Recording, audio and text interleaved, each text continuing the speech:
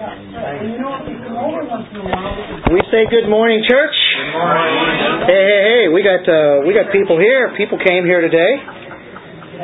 Actually, a lot more were able to make it than I expected. I'm not so sure if I was expecting to even be here today. I didn't know exactly what we were going to see, to expect whenever I drove up. All the ice that had come down out of our house, it didn't look that good. It didn't look promising at all. It's nothing but ice around there, and you fall around. Trees are beautiful, and the sun's been out, and you guys didn't even fall. Nobody fell, right? Because I think most of the ice was gone out of there. So, hey, the Lord made way. We enjoyed it, and we move on with our worship today. And we happen to be in Mark 13. And where we've been so far has been in the temple. And you remember the questions that were asked to Jesus. We go over this every week, but just to bring you into context, what's happening. And so they ask Him questions, Pharisees, scribes, all the hypocrites. And then Jesus asked them a question about who He is. That sets that up in the order there and shows that He's Son of David. And now He's teaching the disciples, and the disciples have a question for Him. Maybe more than one. I don't know if they know exactly what they're asking, but they did ask, when will these things be? And they're talking about the destruction of the temple, because Jesus had talked about that temple. He had brought that up already. And because they said how great, how beautiful this is. That's where we were at last week. So we just covered the last almost couple of months in just a space of about 1 minute and 45 seconds.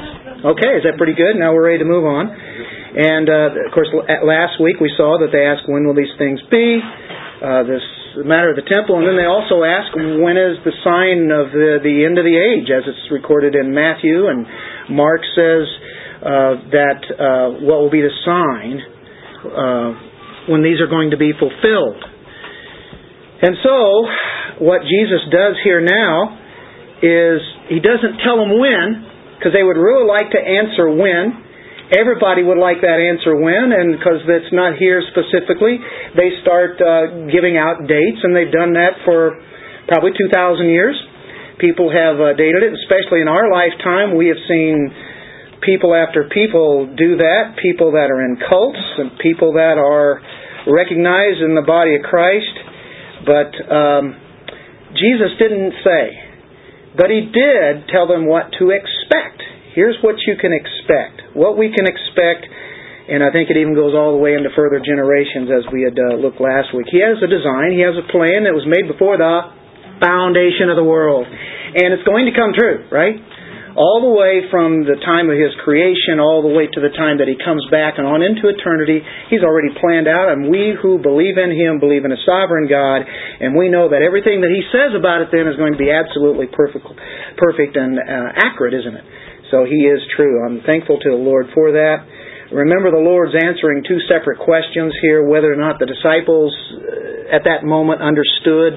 They want the kingdom to be set up now. That's what they're thinking. He does answer concerning the temple, and then the other concerning the end of the age. Most commentators, not all, but most, accept that in our text today. We kind of pointed that out last week, and we made quite a mention of it in the sense that there more than just one mountain range whenever there's prophecy. There are other ones. There's one near, there's one far. And we look at the destruction of the temple. We know in AD 70 that did happen. The temple definitely went down just as He said, down to the very detail. Not one stone will be left upon another, which will not be torn down. And that's the way it is. History, we have that. I don't think anybody has anything to argue with that. And also in this Mark 13, we see the second coming. And I don't think you'll see hardly any biblical scholars that would have any difficulty with that about Christ coming back. When He came back is another thought. And we said there are the ones who said Jesus came back in 70 AD. But we know that that second coming hasn't happened. Paul warned about people that said that He's already come back even in his lifetime. He can come back in a spiritual sense to our lives, but we're talking about a physical second coming. And that is one thing. We're not full preterist here. But we were talking about the consummation, all the way up from where Christ is talking about at that time, all the way up to the history of our time, down through our ages here. So there's clear references, more than simply the destruction of Jerusalem when we extend this text all the way to the end of the chapter. It's more than just 70 AD, and the reason I say that is that, first of all, we know the gospel is to be preached to all the nations. And Matthew made a point that the preaching was complete, and when it would complete, then the end would come. So this stretches it out to the very time that Christ comes back, even in the early texts when we think of Matthew and Mark. And Luke, the account, is called the Great Tribulation, so I do not refrain not to use that word.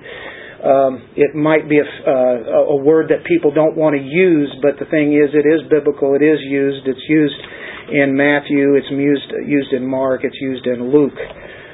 If you look in Luke, the account of the Great Tribulation we have here in verse 19, for those days will be a time of tribulation. This is in Mark. It's a time of tribulation such as has not occurred since the beginning of the creation, which God created until now and never will. It's an event that nothing can compare to that particular event. That's a tribulation there, as we say, and when you have Luke, which mentions the Great Tribulation, it talks about Gentiles until the times of the Gentiles are fulfilled, to the very completion of the Gentile age, and still the Gentiles trample all over the world. They still have that. No contemporaries of Jesus at that time saw those things. There are many others. I haven't seen all of these things.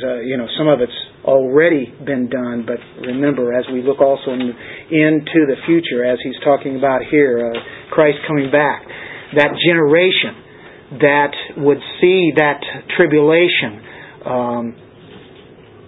the things that he talks about right at the time when the sun will be dark and the moon will not give its light, the Son of Man coming in clouds and gathering the elect. Then he talks about that generation that sees those things. That generation will not pass away that's seeing those particular things. Matter of fact, on the last day, when he talks about this in the Lord's statement in Luke, he says, will come upon all those who live on the face of the earth.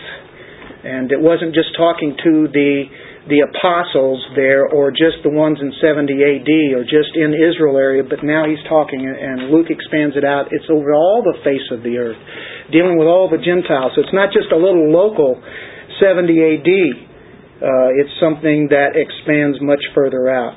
Now, there's not a great deal of difficulty with what we dealt with last week in the first 13 verses. I think if we look at that, we know, and I've said it probably 3 or 4 times about 70 AD. We know that is there. That's prediction of the fall of the temple. There would be tragedies throughout history. And so we see the things about the wars and rumors of wars, and we know about there being false Christ, false messiahs, nation against nation. It's just going to get worse. We don't have a lot of positive news of thinking that this world is going to get better, and when we get it better, then Christ will come back. I don't see that at all in Scripture. I see exactly the opposite of that. And that would be a post-mill view that says, one of these days we will get it together here. We'll get it, and that's when Christ will come back, when everything we have expanded Christianity all across the world, and we take over, and Christ will come back. That's a post-mill view. I don't see that. We've seen things that have gotten worse. We're talking beginning of birth pangs. When you have birth pangs, you have them when they're far apart, and then they become a little closer, and then they become closer, and then you have rapid fire shooting. I mean, it's time to deliver. And he's talking about the beginning of birth pangs, and so once we extend out on that, we know that that time is the time when Christ comes back. It has much difficulty. I was reading Dr. John Murray. By the way, I'm not speaking of pre-tribulation today, when that rapture is going to happen. I'm not speaking of that. All I'm doing is I'm taking Scripture And I'm dealing with something that is very difficult because it is something that is in the future. It is something that we can't look back and say, well, this happened. We know 70 AD happened, but when we see things that are futuristic, and I do point out, and I have pointed out the reasons why there has to be some future here. Otherwise, if Christ has already come back, what hope do we have? And that's what Paul says. We look for that second coming and some of those other things. This is not just a theoretical significance, but Dr. John Murray said that it's not easy to interpret the prophetic discourses in the Bible. And he's saying because it's something that, we can take Scripture and look at it, but we don't know for sure because it hasn't happened. Here's what we think. He said this, the delineation of the eschatological drama, you like that? Of the end times drama is not always continuously progressive. It can be progressive, but it's often recapitulatory. But recapitulation is not repetition. So, rather difficult statement. This guy comes from a Reformed side and not necessarily coming from a pre-trib rapture or anything like that. But he does say the prophetical is difficult to deal with. Much of my study this week has been come from people who are Reformed. Matter of fact, all the guys that I read basically are Reformed in their nature. Because if you can't get that right, what else can't you get right? I think it's very key. I'm not saying anybody that's not Reformed can't write about a lot of things that are good, but I go to those guys and I look at that, and I know in the Reformed nature there are different views on this. Guys who take an amillennial view, post-view, pre-millennial view, ones who take a preterist view, a full preterist, and a partial preterist. They run the gamut. So we're not talking about some crazy lunatic interpretations that's dealing with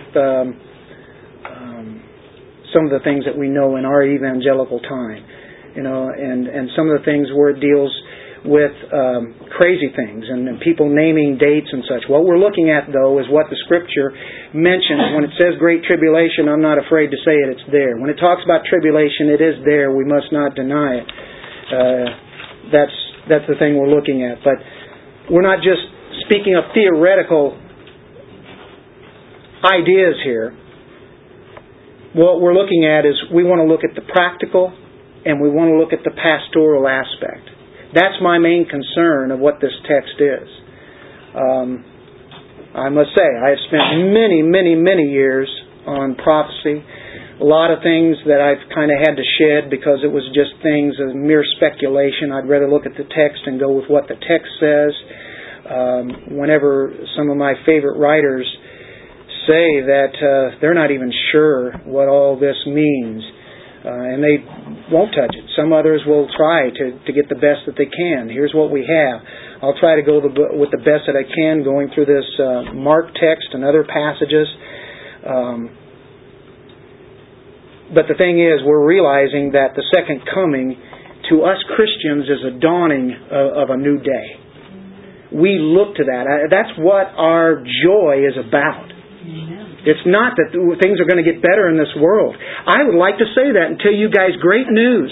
Guys, from here on out, till Christ comes back, it's going to do nothing but get better. And if I could say that, and if you just think positive, it's going to happen.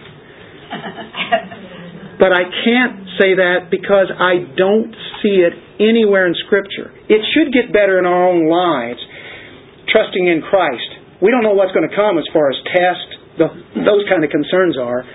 But I can say, as far as the world is concerned, they have no hope without Christ. We do. And it does get better in the sense, I'm getting closer to that time. I'm closer than 30 years ago. Or yesterday. That's right. That's right. And so that's what I'm really wanting to offer here. But I will tell you that the tenor, the very tone of this chapter, and what we looked at last week, is not really about joyful expectations unless you're looking for Christ. But before that time, here are things that you can expect. You can anticipate Christ, but there are things that are going to happen, that have happened, that will happen. And what we say is watch, take care, be alert. And that's the biggest thing that I can say out of a positive sense, and that's a good thing. And that's what Christ is saying. But it's amazing that He would tell them details. Right there to the apostles, some of the things that were going to happen to them right there. Some of them were going to see that temple fall down, or at least be living at that time and see the results of that. And definitely that was to them. But was it only to them? Well, we'll see in our text that he's talking about readers and readers' understanding. I think we're reading today, and I think it's good that we can know and understand this stuff, because it's not just something that was 2,000 years ago. It's very relevant to us. So let's take up and read. Let's take the Bible up as Augustine had done, as he said for his first time when he became a Christian. Take up the Bible and read. Take it up. Let's take it up. Let's stand up. Pick it up, verse 14, going through 23. So that's about 10 verses, isn't it? Okay, that's probably about as far as we're going to get today. But when you see the abomination of desolation standing where it should not be, let the reader understand. Then those who are in Judea must flee to the mountains. The one who is on the housetop must not go down or go in to get anything out of his house. And the one who is in the field and must not turn back to get his coat. But woe to those who are pregnant and to those who are nursing babies in those days. But pray that it may not happen in the winter. For those days will be a time of tribulation, such as not occurred since the beginning of the creation, which God created until now, and never will. Unless the Lord had shortened those days, no life would have been saved. But for the sake of the elect, whom He chose, He shortened the days. And then if anyone says to you, Behold, here is the Christ, or Behold, He is there, do not believe him, for false Christ and false prophets will arise and will show signs and wonders in order to lead astray, if possible, the elect. But take heed, behold, I have told you everything in advance. Let's pray. Father, we thank You for Your Word. Thank You for Your truth. Lord, we stand humble before You, realizing You have given information to the apostles that they could take comfort, even knowing that many things were going to be coming in their lifetime, in their way, that would be difficult as they delivered the gospel. But the apostles have now come and gone. 2,000 years have come and gone. Many of these things we see, we yet see, and we depend upon You. Thank You for showing us Your truth. And may we go through a very difficult text today, just letting Your Word speak to us by Your Spirit. In Your Son's name, amen. Okay, you can be seated. We pick up at verse 14, and we call this the abomination of desolation. And we first go to just defining abomination. Abomination is blasphemous. Something that is detestable, something that is very sacrilegious. An abomination. Then there's the word desolation, which means to destroy, to devastate. The abomination of desolation. Now, imagine the man, Christ Jesus, who is God, peering through the chapters at the end of the book of Daniel. Actually studying them. Jesus did know Scripture. He is Scripture, but yet at the same time He learned. We know at 12 years old He grew up in learning the things of God, even though He's God. There's His humanness along with His deity. He knew what Daniel was about. And there He makes a quote, the abomination of desolation, something that people would have been familiar with. So He applies this scripture here to His disciples right off the bat. If you look in Daniel 9, 26 and 27, we get a little bit familiar with what Jesus is using here.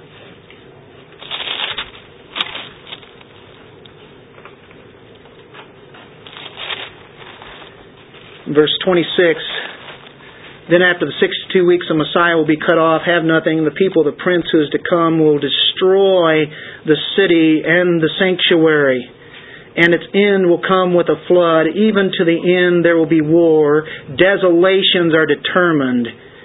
And He'll make a firm covenant with the many for 1 week. But in the middle of the week He will put a stop to sacrifice and grain offering. And on the wing of abominations will come one who makes desolate even until a complete destruction, one that is decreed, is poured out on the one who makes desolate. Now, did you see words that sounded familiar to what Jesus just said?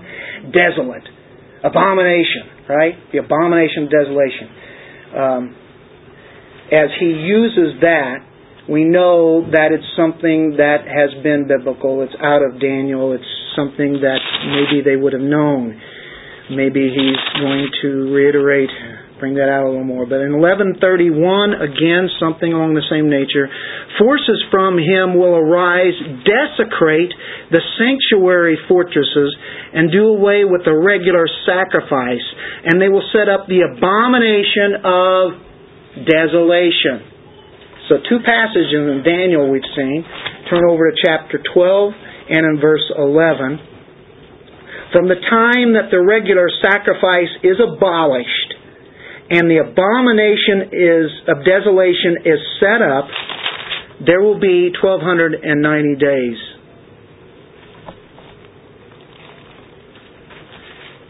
Abomination, desolation. And 3 passages in Daniel. Now, if we back up now in the time of before Christ, 167 BC, there was a guy by the name of Antiochus Epiphanes. Daniel was speaking, in his context, was speaking of pagan armies that were going to invade Jerusalem. And they would come into the regular temple, mention sanctuary, the sacrifices that they had. This Antiochus Epiphanes, who was the leader of these, it would have been the Greek world at that time, and he sets up an abomination that causes the desolation. It's been suggested that there was reference to a pagan idol, the image of a god, being set up in the midst of the Lord's house.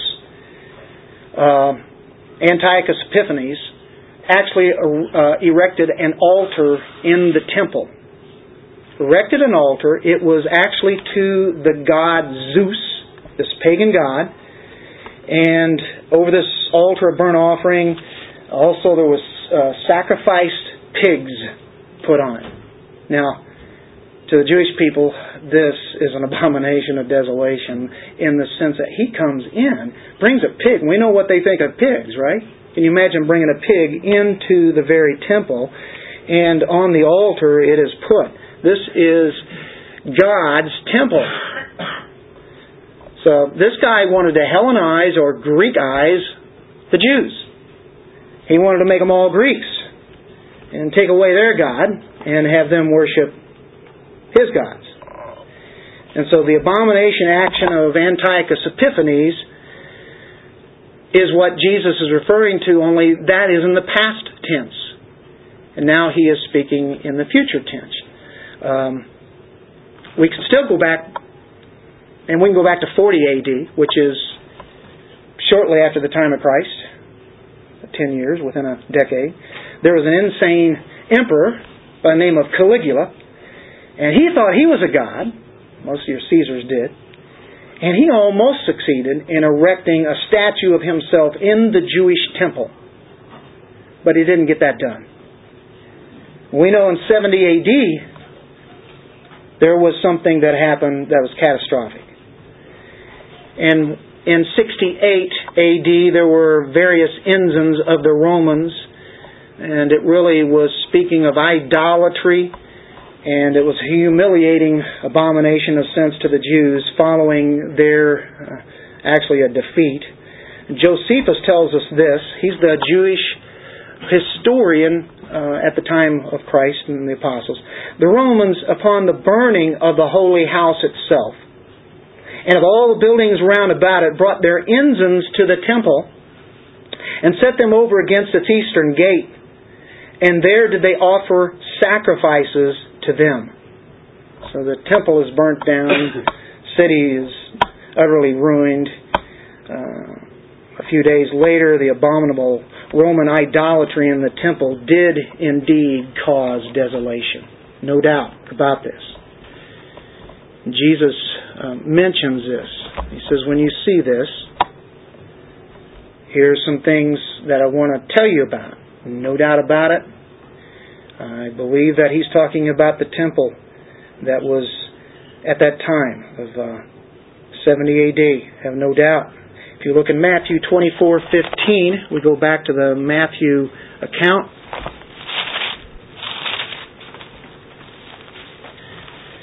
Therefore, when you see the abomination of desolation, which was spoken of through Daniel the prophet, and that's why we went back and looked at Daniel, because we're just going with the text here.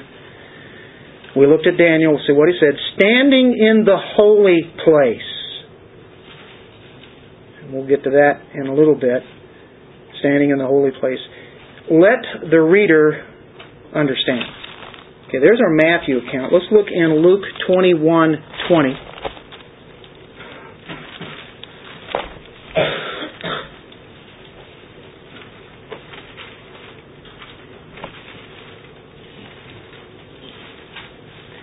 This is speaking, really, he's using the fig tree as an example of what's going to happen to the nation of Israel, specifically the temple. And Jesus answered and said to them, truly I say to you, if you have, verse 20, seeing this, the disciples were amazed and asked, how did the fig tree wither all at once? How did the fig tree wither all at once? This is a parable. And Jesus answered and said to them, truly I say to you, if you have faith and do not doubt, you will not only do what was done to the fig tree, but even if you say to this mountain, be taken up and cast to sea, it will happen. And all things you ask in prayer, believing you will receive. So there's definitely a little lesson for them to pick up there, and believing that, Christ had put a curse on this tree. They take a look at it, and there it is. It's withered, it's cursed. Anyway, what comes out of this is the fact that it withered. Israel was going to wither. Jerusalem was going to wither or be destroyed in that sense. Now, if we look in 2 Thessalonians chapter 2, we've looked at the past. We know historically that happened. Can there be things in the future that happen that we don't necessarily know about that actually could be written in the Bible? What happened to the Jews, because a lot of things happen in their lifetime, happen very soon sometimes. But they couldn't see what it was really pointing to, which was ultimately the cross. And there is a judgment that is to come, and all through the Old Testament you have judgment, not only of the time of judgment at Babylon, but the judgment of all the nations, the nation of Israel and such, and it extends out all the way to the end, all the way through the Old Testament. When you read that, you just don't see it happen just at that time. It could be, but more often than not, there's something that goes beyond that. David remember, Jesus called the Son of David, but what's the ultimate of that? David is not the one who is the Messiah. It's Jesus. Speaking ahead. But they looked at the Son of David. Didn't get it all clear. 2 Thessalonians chapter 2, I think, which gives us a little bit of credence here of looking and saying, could this happen in the future? That's 2 Thessalonians. Let's start at verse 1. Now we request you, brethren, with regard to the coming of our Lord Jesus Christ and our gathering together to Him. At the same time, there's going to be judgment. Okay? Day of the Lord, that's negative. Christ coming back for His people, that's positive, right? You're going to gather to Him, that you not be quickly shaken from your composure or be disturbed either by a spirit or a message or a letter as if from us, to the effect that the day of the Lord has come. The day of the Lord. Often in the Old Testament you see the day of the Lord. Usually, and it can mean His judgment that He came back then, but it also points out to the time that Christ comes back. That's certainly what Paul is alluding to here. That time hasn't come yet. See, it was already being told by people, He's already come back. And what about the people that have died? Are they going to be able to come with Him? He gives the answer to all that. But he says, let no one in any way deceive you. For it will not come unless the apostasy comes first. And the man of lawlessness is revealed, the son of destruction. We have the son of David, which is Christ. We have a son of destruction. We have a man. And it talks about something here that's not just a spiritual sense, but a man who opposes and exalts himself above every so-called God or object of worship, so that he takes his seat in the temple of God, displaying himself as being God. Do you not remember that while I was still with you, I was telling you these things? And you know what restrains him now, so that in his time he will be revealed. He's called the mystery of lawlessness. And that lawlessness is going to continue. Look at verse 8. Then the lawless one will be revealed, whom the Lord will slay with the breath of His mouth, and bring to an end by the appearance of His coming. That is the one whose coming is in accord with the activity of Satan. Where does he get his power? With all power and signs and false wonders, and with all the deception of wickedness for those who perish, because they did not receive the love of the truth as to be saved. For this reason, God will send upon them a deluding influence, so that they will believe what is false, in order that they all may be judged who did not believe the truth but took pleasure in wickedness. This mystery of lawlessness, this lawless one, this man, this one who is revealed, he opposes, he exalts. It's speaking of a he. It's speaking of personality, some being. And Christ will slay him. He will destroy him at His coming. So that has to be at a time when? At His coming. And as Paul was talking about, he says, don't be deceived. These things have to happen first. And so he mentions that. If you'll look in Revelation chapter 11, verse 1 and 2, you'll notice that one man was going to come into the temple of God, displaying himself as God, and take himself there as being God, right? In Revelation chapter 11, 1 and 2, there was given me a measuring rod like a staff, and someone said, get up and measure the temple of God and the altar and those who worship in it. Leave out the court which is outside the temple, and do not measure it, for it has been given to the nations, and then they'll tread underfoot the holy city for 42 months. There is one that's spoken there in Revelation. It's a temple. Thessalonians speaks about a temple. If we look in Revelation 13, 14, and 15, and he deceives those who dwell on the earth because of the signs which was given him to perform in the presence of the beast, telling those who dwell on the earth to make an image to the beast who had the wound of the sword and has come to life. And it was given to him to give breath to the image of the beast, so that the image of the beast would even speak, and cause as many as do not worship the image of the beast to be killed. So here it's speaking about even the temple, speaking of one who has the image of the beast, causes people to worship him. There's an image there. He deceives those who dwell on the earth.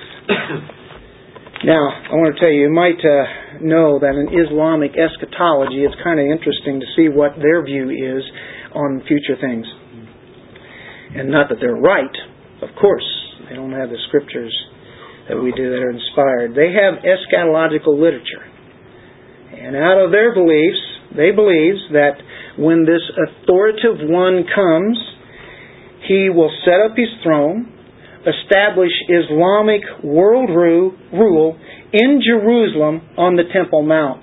And that is where, instead of Medina, another place, that is where the worship will be. Now, he will be aided and abetted by a prophet. Now, this is just coming from their teaching, okay? I'm not saying I believe it. But they're aided by this prophet who comes, and his name is Jesus.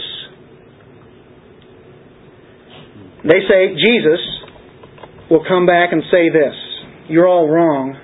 You've always been wrong about me all the time. I didn't die. I didn't resurrect. I didn't pay for sin. And I'm actually a radical Muslim. That is the eschatology of Islam. And so he's going to come here to correct all the misunderstanding people, and that's you and me and all the infidels who are Christians. But we're known as infidels. And if we don't believe that, we don't want to go along with it. He's called the Mahdi, M-A-H-D-I. And whenever he comes back, of who Jesus is going to set forth for them, anybody who doesn't worship the Mahdi, the real one that they're looking for, will be massacred. Now that's Islamic eschatology. That's really what they believe. That's what's going on in the world. That's why you're seeing what you're seeing. That's why you're seeing all sorts of things going on all over the world. They've been doing this 1,300 years. And now they think that this time has come close to that. They are now, I think, at their last prophet. Their Messiah is the Bible's Antichrist. They have an Antichrist too. Their Antichrist is a man who will come and say he's Jesus, the Son of God. And he will lead people into worshiping this Mahdi, this final one. And so we notice back in Mark now, that's just interesting, coming from whatever that means. I just threw that in. But that's kind of the things that are happening on in the Gentile world as they have multiplied all across the world. You have this Muslim religion that is taking Europe and has moved west and is now in our country very prevalent. Especially when you have a president that happens to be one. He's going to place himself where he ought not to stand, it says here in verse 14. This it should not be, let the reader understand, then those who are in Judea must flee to the mountains. That's in Matthew 24. And it says he's going to be standing in the holy place. That's what Matthew 24 says. Mark, he says, let the reader understand. This is for readers. It's spoken to the apostles, but let the reader understand. And it's not added by some kind of editor that you have in parentheses there and somebody just wanted to put that there later on. This is what Mark wrote. That's what he penned down. That's in your scripture. This is not going to happen until this is written down. At least that it's put down in scripture and it's read by people. People will be reading this. Therefore, it's definitely for some future generation or people that will be reading it later on. It's not just for the ones who are listening, the Mount of Olives. We know that, I've mentioned the 70 AD, so I've qualified that and qualified that. We know that that's dealing with that. Now, is there something that goes on to the future? Are there future readers of the New Testament? Well, he says some of the things now that needs to be done. Things that need to be done in 70 AD. Those who are in Judea must flee to the mountains. It's time to flee. The ones who are on the housetop, don't go. You see something happening and you know what? Don't even take time to go down and get your stuff. Or going anything out of the house. And the one who is in the field must not turn back to get his coat. You're out there in the field and you see something happening. Get out of there. Don't even go back. But woe to those who are pregnant. It's going to be really tough. Those who are nursing babies in those days. But pray that it may not happen in the winter. Now, you can imagine an icy day where it'd be like 0. This would make it really difficult. Where are you going to go at? Where are you going to be able to survive? For those days will be a time of tribulation, such as not occurred since the beginning of the creation which God created until now, and never will. It's time to flee. Get out of there.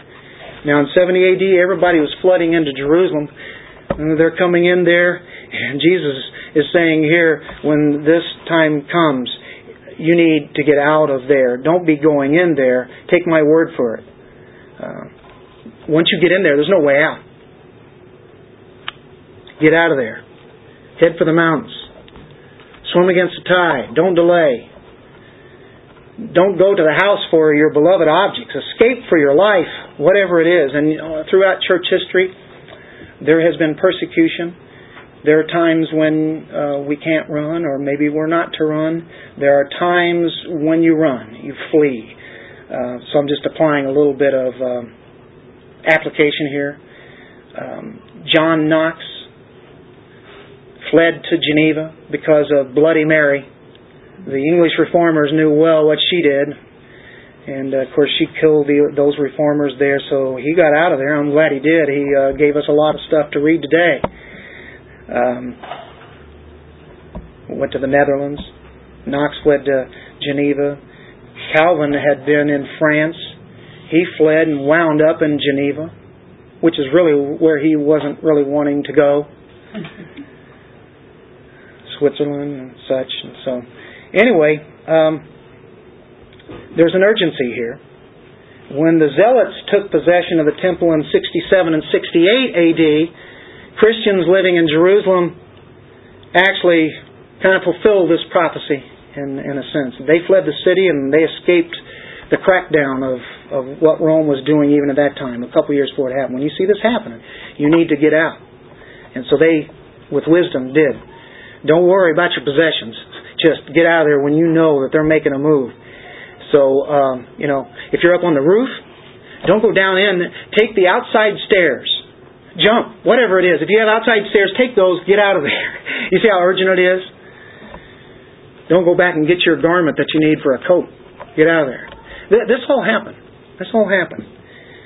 Winter months, all that. I think there's a word that's in here from the Lord also for just practical aspects. When you see some things, be prepared. God does take care of His elect, and of course does it in many ways. Now we get into the phrase, which is our title today. What's our title? The tribulation that is unparalleled.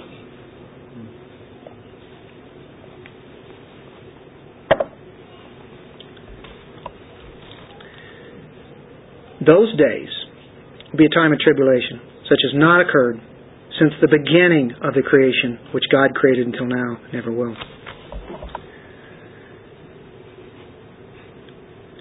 You have to think about that passage. Because I think this is lending some credence to the fact that this tribulation is devastating. And it's something that is much more than creation. And we were studying 2 Peter this week. We talked about what a thing that was and God creating that. And then He brought on the flood. How devastating is that when you wipe out the whole face of the earth and you have 8 people? Is that pretty devastating?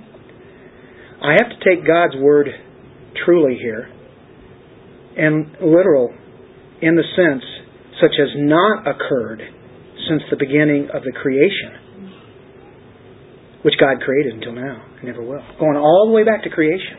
There has never been anything like this, and there will never be anything like it in the future. When this thing happens, this will be the end of what we know it as. Nothing has been like this. I think you really have to concentrate on that verse. I think Jesus is saying something there, and as Matthew says, a great tribulation. This is a tribulation, a great tribulation, a time of tribulation. Don't be afraid of that word. We as Christians, we're protected by God. Let's say if we go through it, a time of tribulation. You have your own little tribulations. Let me tell you, they're nothing compared to this. Nothing compared. When He's talking about Sodom and Gomorrah, He's talking about the flood of all things, people. He's not pulling our leg here. This is something to really examine. Matthew 24:21.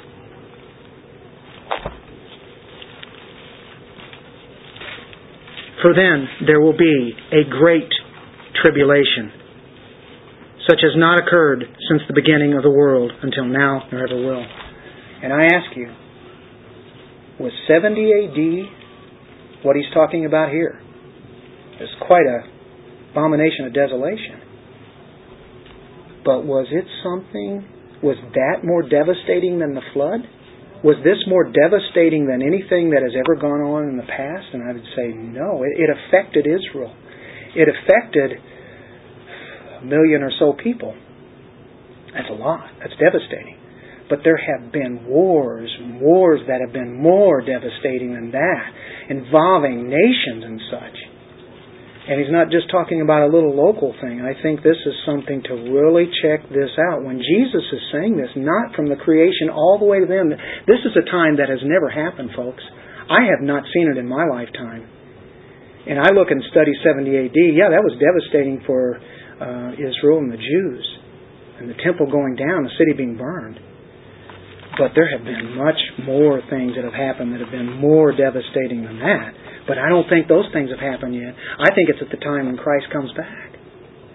I think it's at this time that's called a great tribulation that, as we see as we go into the text, that's going to involve not only Israel and the Romans, but we're talking about armies, nations that are gathered. And what I want to do is turn back to Zechariah chapter 14 and get a little bit of handle on that, because this chapter is something I think that has to be understood if we're going to even look into future things. Because chapters 12, 13, and 14 are dealing with that. And this is one of the sections out of the Old Testament that made me convinced. And like I say, don't worry about whether I'm going to say pre-tribulation, mid-tribulation, or post-tribulation. What I'm talking about, there's going to be a great tribulation. Let's just go at that. Something worse than what we see. And when is it going to be? Zechariah is going to give us the answer. Behold, a day is coming for the Lord, when the spoil taken from you will be divided among you. Well, that could happen anytime, right? Zechariah is one of the last parts of the prophecy, because he's not talking about during the time of Isaiah. That's already happened. They already have, a temple and such. For I will gather all the nations. And I want you to circle that, folks. This is what really started speaking to me. I have to take it not going through what I've always heard. Those things can be helpful. Or to go along with a thing that everybody else is going with, or very few are going with. What we have to do is, okay, what do we do when there are texts, there are verses here that are there? We just can't wash them away. All the nations, not just Romans, but all the nations against Jerusalem to battle. The city will be captured. What's the city? We're speaking of Jerusalem. The whole context, 12, 13, and 14. But here is the culmination of it all. The city will be captured, the houses plundered, the women ravished, half of the city exiled, but the rest of the people will not be cut off from the city. You can say, well, this is 70 AD then, right? No, because here it is. It's going to tell when this is going to happen. Are you ready? Then the Lord will go forth and fight against those nations, not just the nation of Rome or Italy, as when He fights on a day of battle. In that day, what day? Well, verse 1 says, behold, a day is coming for the Lord. Okay? The Lord's day. In that day, His actual feet will stand on the Mount of Olives. What are we talking about here? What's the context? When is this happening? When Christ comes back? Absolutely. That's the context. That's what's following. That's what we do here. We do verse by verse, and we use text to be able to support it. And here's what I have asked so many people, and nobody ever gives me an answer except for a spiritual answer. But they can't deny the fact about, and I asked, is Christ coming back literally? And they say yes. Is He going to come to the Mount of Olives? Yeah. Just as He left here, He will be coming back in Acts chapter 1. Okay. He's going to stand. He's coming back. He's coming back to the Mount of Olives. His feet. We're not talking about a spiritual thing, and I think that's why Zechariah puts it forth here. God knows that people can say, well, He's come back spiritually. That doesn't buy it.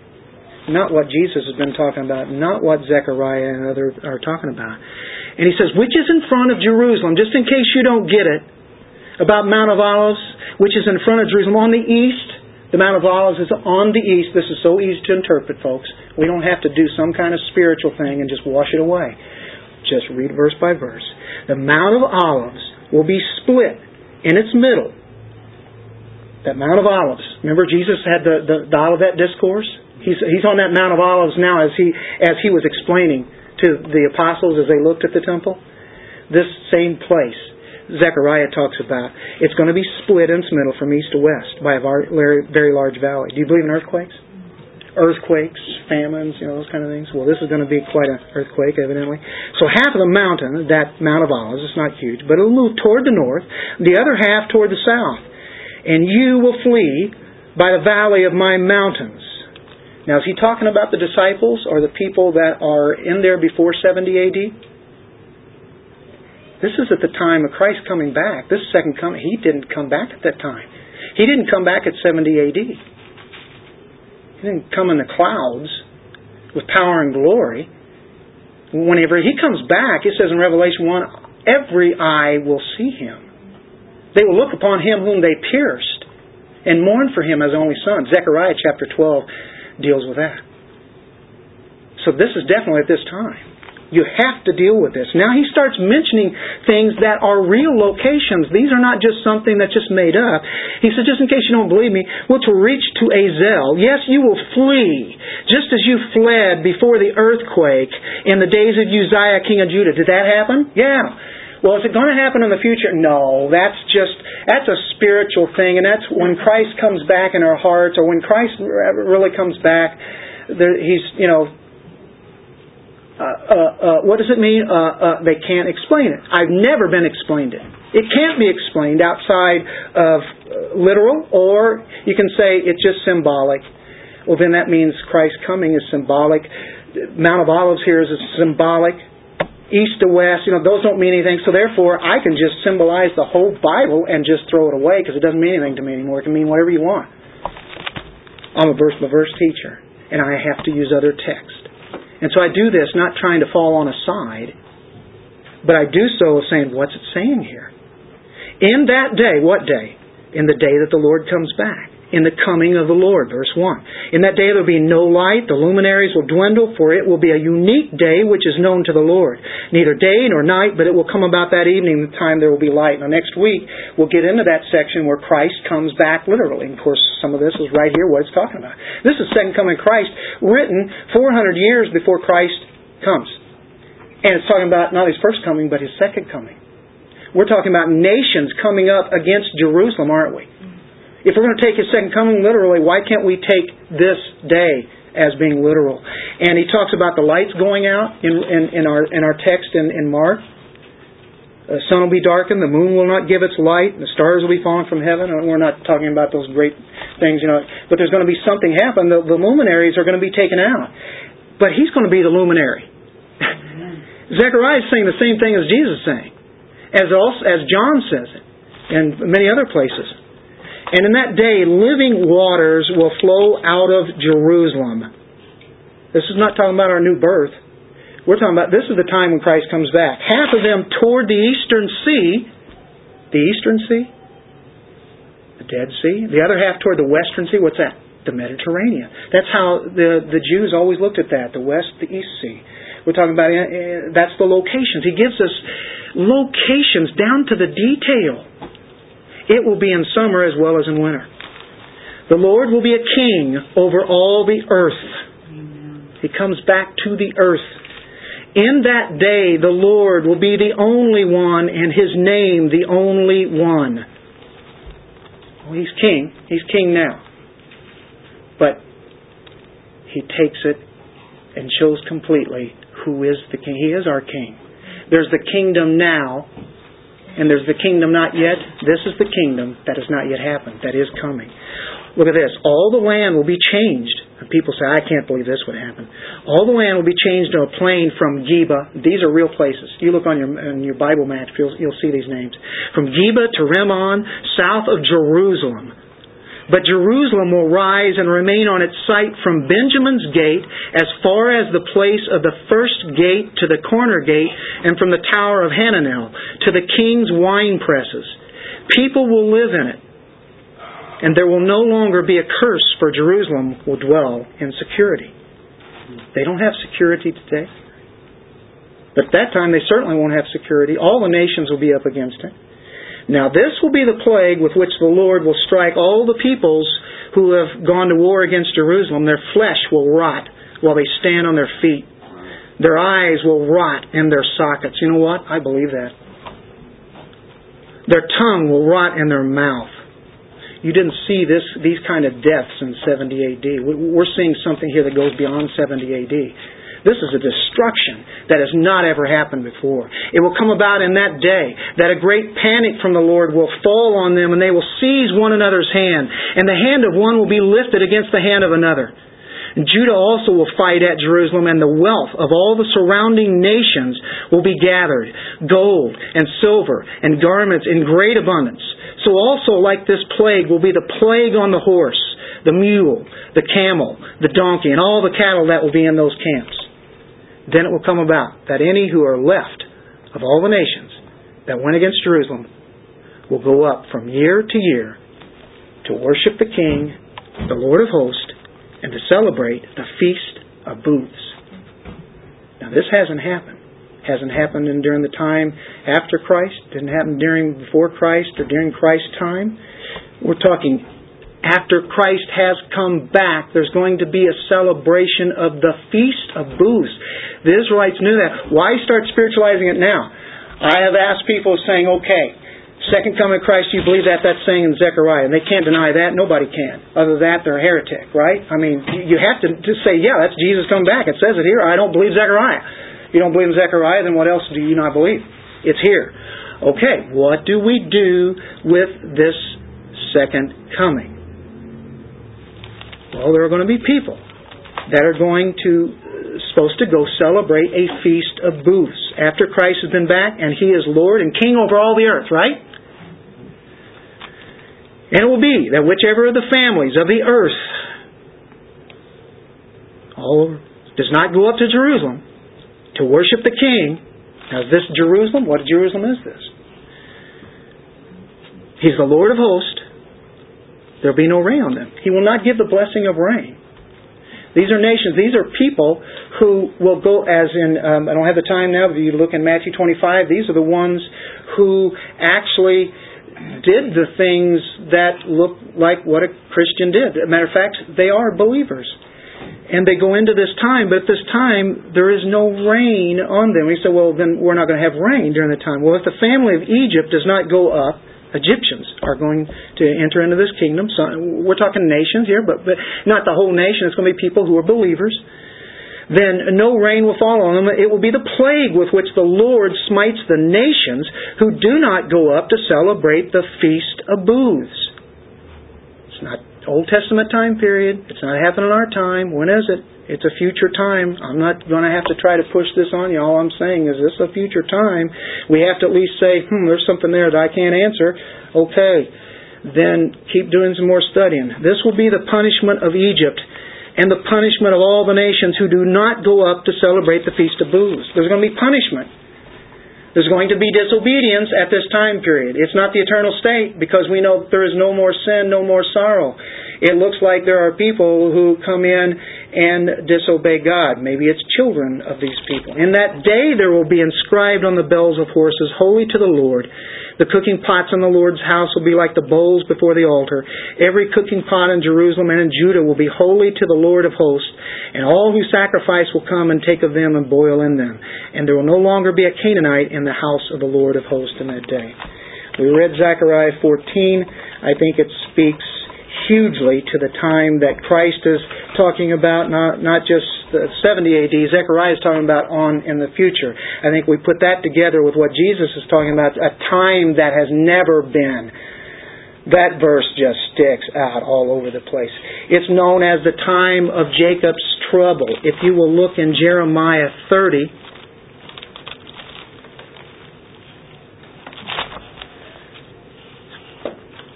verse 3 through 7, For behold, days are coming, declares the Lord, when I will restore the fortunes of my people, Israel and Judah. The Lord says, I will also bring them back to the land that I gave to their forefathers, and they shall possess it. Now these are the words which the Lord spoke concerning Israel and concerning Judah. For thus says the Lord, I have heard a sound of terror, of dread, and there is no peace. Ask now and see, if a male can give birth, why do I see every man with his hands on his loins as a woman in childbirth? And why have all faces turned pale? Alas, for that day is great. There is none like it. And it is a time of Jacob's distress. but he'll be saved from it. It shall come about on that day, declares the Lord of hosts, that I will break his yoke from off their neck and will tear off their bonds, and strangers will no longer make them as their slaves. But shall serve their Lord their God and David their king, whom I'll raise up for them. The day is great. There's none like it. It's a time of Jacob's distress, Jacob's trouble.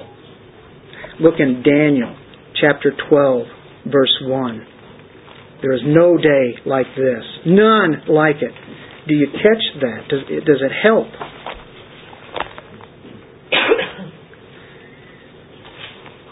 I said Daniel 12, right?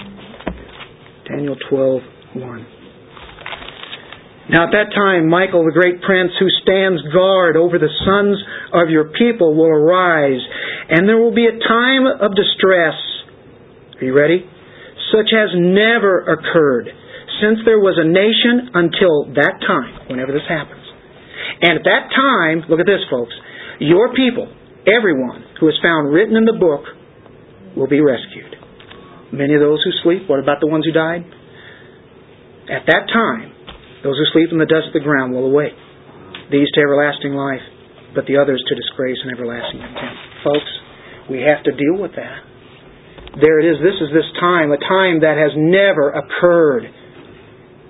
This is not 70 AD, because the ones who slept in the dust of the ground did not arise. You didn't have the judgment of the everlasting contempt. That's going on. All the people that are written in the book will be rescued. We will meet Christ. That takes the believers from all time, all the way back to Adam's time to the time whenever Christ comes back. All those ones who are believers.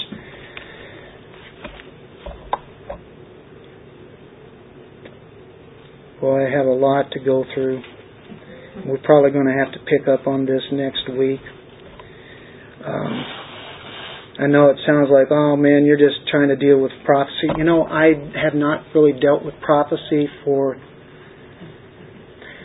I mean, I have, but not the dealing with the future. Most of it's been dealing with things that we could look at. A lot of it's for one purpose, because we did that quite a bit. People wanted explanations, and of course we did Revelation. I don't know how many times. I can look at Debbie, and I can look at Carolyn, and I can look at Penny and Michael,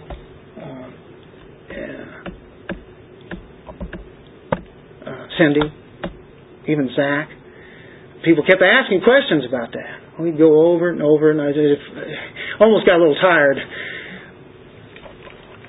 I'm looking at it at a different time. Haven't changed a whole lot. I don't really stress the pre-tribulation, because I'm not going to do it here. I don't think it really calls for me to have to do that. I don't really know. I'll be honest with you. I don't know. But can I say this? Is there going to be a time of judgment that Christ is going to have, according to 2 Peter, that we talked about on Wednesday night? Is there going to be a future time when God's going to judge? Is it going to be a time that has never happened before? I think if we can get to that and arrive at that, we can say, well, Jesus is talking about something Zechariah was talking about, but he's talking about like 70 AD. But this looks like at the time of his coming.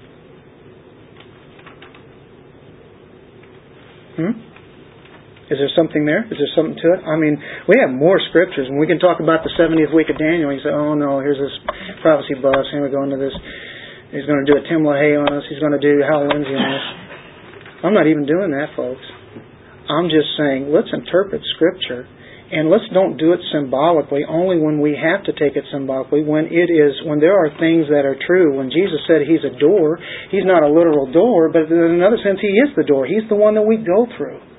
So I'm not a wooden literalist. We have to take symbolism where it is to be taken. But whenever He names a city, He names nations, He names feasts, He names different places and mountains around there, and it's the east of Jerusalem. We have to deal with that. And that's what I've talked to everybody I ran into who doesn't believe that there's going to be any kind of second. Everything has all been fulfilled. It's done. 70 AD did it, and all we have to do is Christ's going to come back and take us into heaven. There's a lot of things, I think, here in our Mark passage that lends credence to the fact there's a lot of things to happen. A lot of these things are going on in the sense that there's the wars. And I think those birth pangs, somewhere along the lane, could really start closing in on each other. If those birth pangs are there. 70 weeks of Daniel, is it the 70th week and such? We get into Daniel, we can talk about that. I don't mean to go into this very much. Just mainly want to cover the text. But to stress the fact that I can see a future thing here, and the word tribulation and great tribulation is there, and I'm not embarrassed to say it. Why is this happening? What do we do? Where do we go? And if we were to look in Mark, and now all I'm going to do is just read on down through there. We're going to close this, okay? And we'll pick it up next week. And we'll give some legitimacies. I didn't give you very much legitimacies. I thought I gave you quite a few. But why all of this is much more than the 70 AD, which I've been saying. But we get into the next text where we're at. It answers many, many questions. And gives us a great time period to look at. Mark 13, we talked about the days, this creation, verse 20, unless the Lord had shortened those days, no life would have been saved. He has to come in and stop this. And that's the idea of shortening the days. Then if anyone says to you, behold, here's the Christ, boy, at this time you're going to have even more. He's already stated back before the 70 AD, and already started within the first decade of Christ. People were coming in the name of Christ, saying that they were Christ. They were the Messiah. Again, now He's saying, behold, He's there. Do not believe Him. False Christ, false prophets will rise. Of course, I just already told you about the Muslims. And their false Messiah is going to come. Everybody has a false Messiah. New Age, back in the 80s, they had different people that really was going to lead the people into that. Well, evidently they've come and gone. Some of them not even living anymore. But they went around saying that. And it's going to be a great time of spiritual deception. We read that in 2 Thessalonians chapter 2, verse 11, 1 Timothy 4:1. You don't have to be fearful of false teachers. You know your shepherd's voice. Okay? Signs and wonders, it says it's going to happen, 2 Thessalonians 2:9. At any rate, why is this happening? Well, he says in verse 23, but take heed. Behold, I've told you everything in advance. I've told you about this when this happens. And what he's saying, don't be deceived.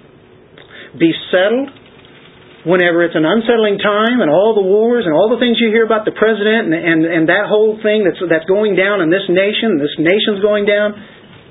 Be settled. Stand firm, even to the end. Preach the gospel. In season, out of season. That is why I preach this message. That's for us. Let's pray. Father, we thank You for being the God who has overwhelming truth.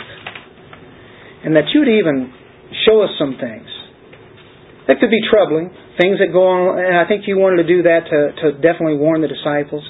But I think we can take it as today. We can take comfort even whenever things can be stripped from us, even our freedoms. We hear a lot of things that are going on. We know of all the wars that can happen, and North Korea that would like to attack us. We've heard about the Russias and the Chinas. And Lord, you know what? We are not to be moved. We are just to stand firm. You already told us about these things, as You told the disciples. You wanted to comfort us and warn us. And yeah, those things, not even being a newspaper theologian, those things are out there that could be troubling, but they're not. And we can thank a very sovereign God. And that's really why You wrote this, so that Christians all through the ages can take comfort in You. We don't know when You are coming back, but like John said in Revelation, come quickly, Lord Jesus. We would love to go now, but if it's in our lifetime, that's even great too. And if it's not in our lifetime, in another thousands and thousands of years, that's okay. But we know that there are many things that are happening that haven't happened before. So we look to You maybe coming back in our time. We just want to be ready. In Jesus' name we pray. Amen.